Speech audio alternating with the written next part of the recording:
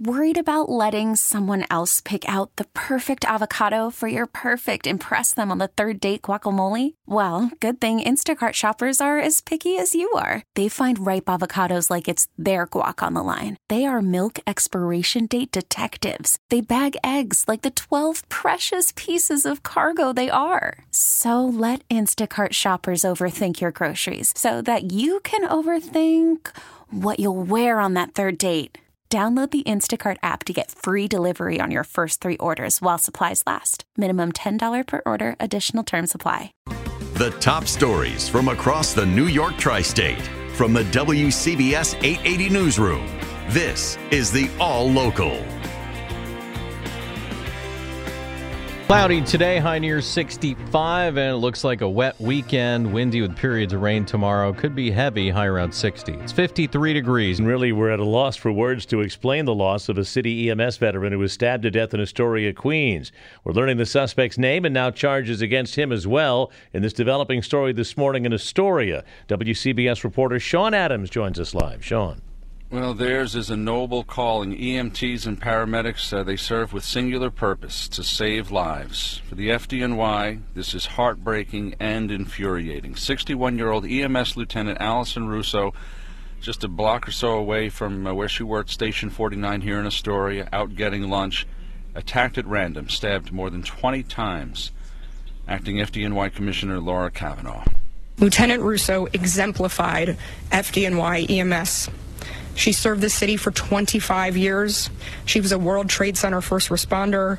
She was cited multiple times for her bravery and her life-saving work, and she was absolutely beloved on this job. Lieutenant Russo was said to be thinking about retiring, maybe within the next 6 months. A Good Samaritan chased the attacker to his apartment just about a block away. Police eventually convinced the man to surrender. Charged with murder now is 34-year-old Peter Zizopoulos. There is no immediate explanation why he apparently snapped.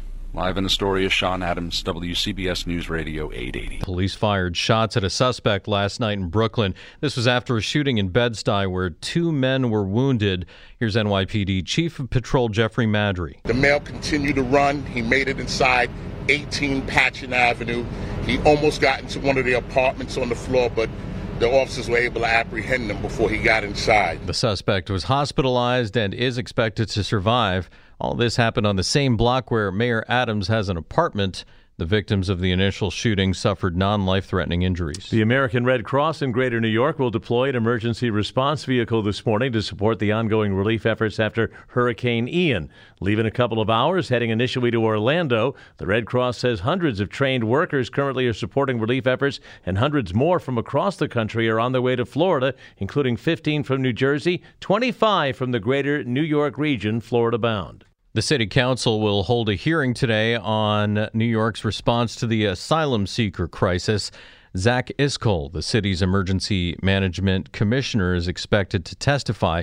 He will have a leading role in building and maintaining the tent centers where migrants will be received before they are moved to shelters or permanent housing. The Yankees host the Orioles tonight in a game that means nothing, except for the fact that Aaron Judge, who's still in pursuit of the American League single-season home run record, Roger Maris Jr. says after the 61 game on Wednesday, in which they tied up the record that was set by his father, Aaron Judge, he says he's optimistic that Judge will close the deal here in New York. You can tell he's back, and he's ready to go now, I think. So I think it'll happen in New York, and that's where you want it to happen. That's where I want it to happen. Some, including Maris Jr., believe that 62 would be the true record because of the past steroid allegations against Barry Bonds and Mark McGwire and Sammy Sosa.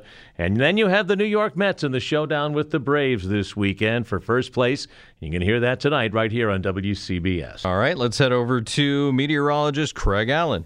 And we have partly to mostly cloudy weather coming up for today, but it's not going to be a solid overcast. There will be some sunshine. The clouds thickening up, though, from south to north, and about 65. Tonight, cloudy, becoming quite breezy, especially near the coast. The wind starts picking up, and rain could very well be falling before the sun comes up. Low 55 to 60. A rainy Saturday now in store, and some of the rain may be heavy at times, especially across parts of Jersey, Long Island, the Connecticut coastline, too. And tomorrow's high will be near 60. And the strongest winds tomorrow, gusting over 30 miles per hour, will also be closer to the coast. Even Sunday, mainly cloudy, some rain or drizzle lingering, and high temperatures Sunday between 60 and 65 degrees. It's currently 53, humidity 61% with a north wind at 7. Stay informed. Stay connected. Subscribe to the WCBS 880 All Local at WCBS880.com or wherever you listen to podcasts. We get it. Attention spans just aren't what they used to be. Heads in social media and eyes on Netflix. But what do people do with their ears?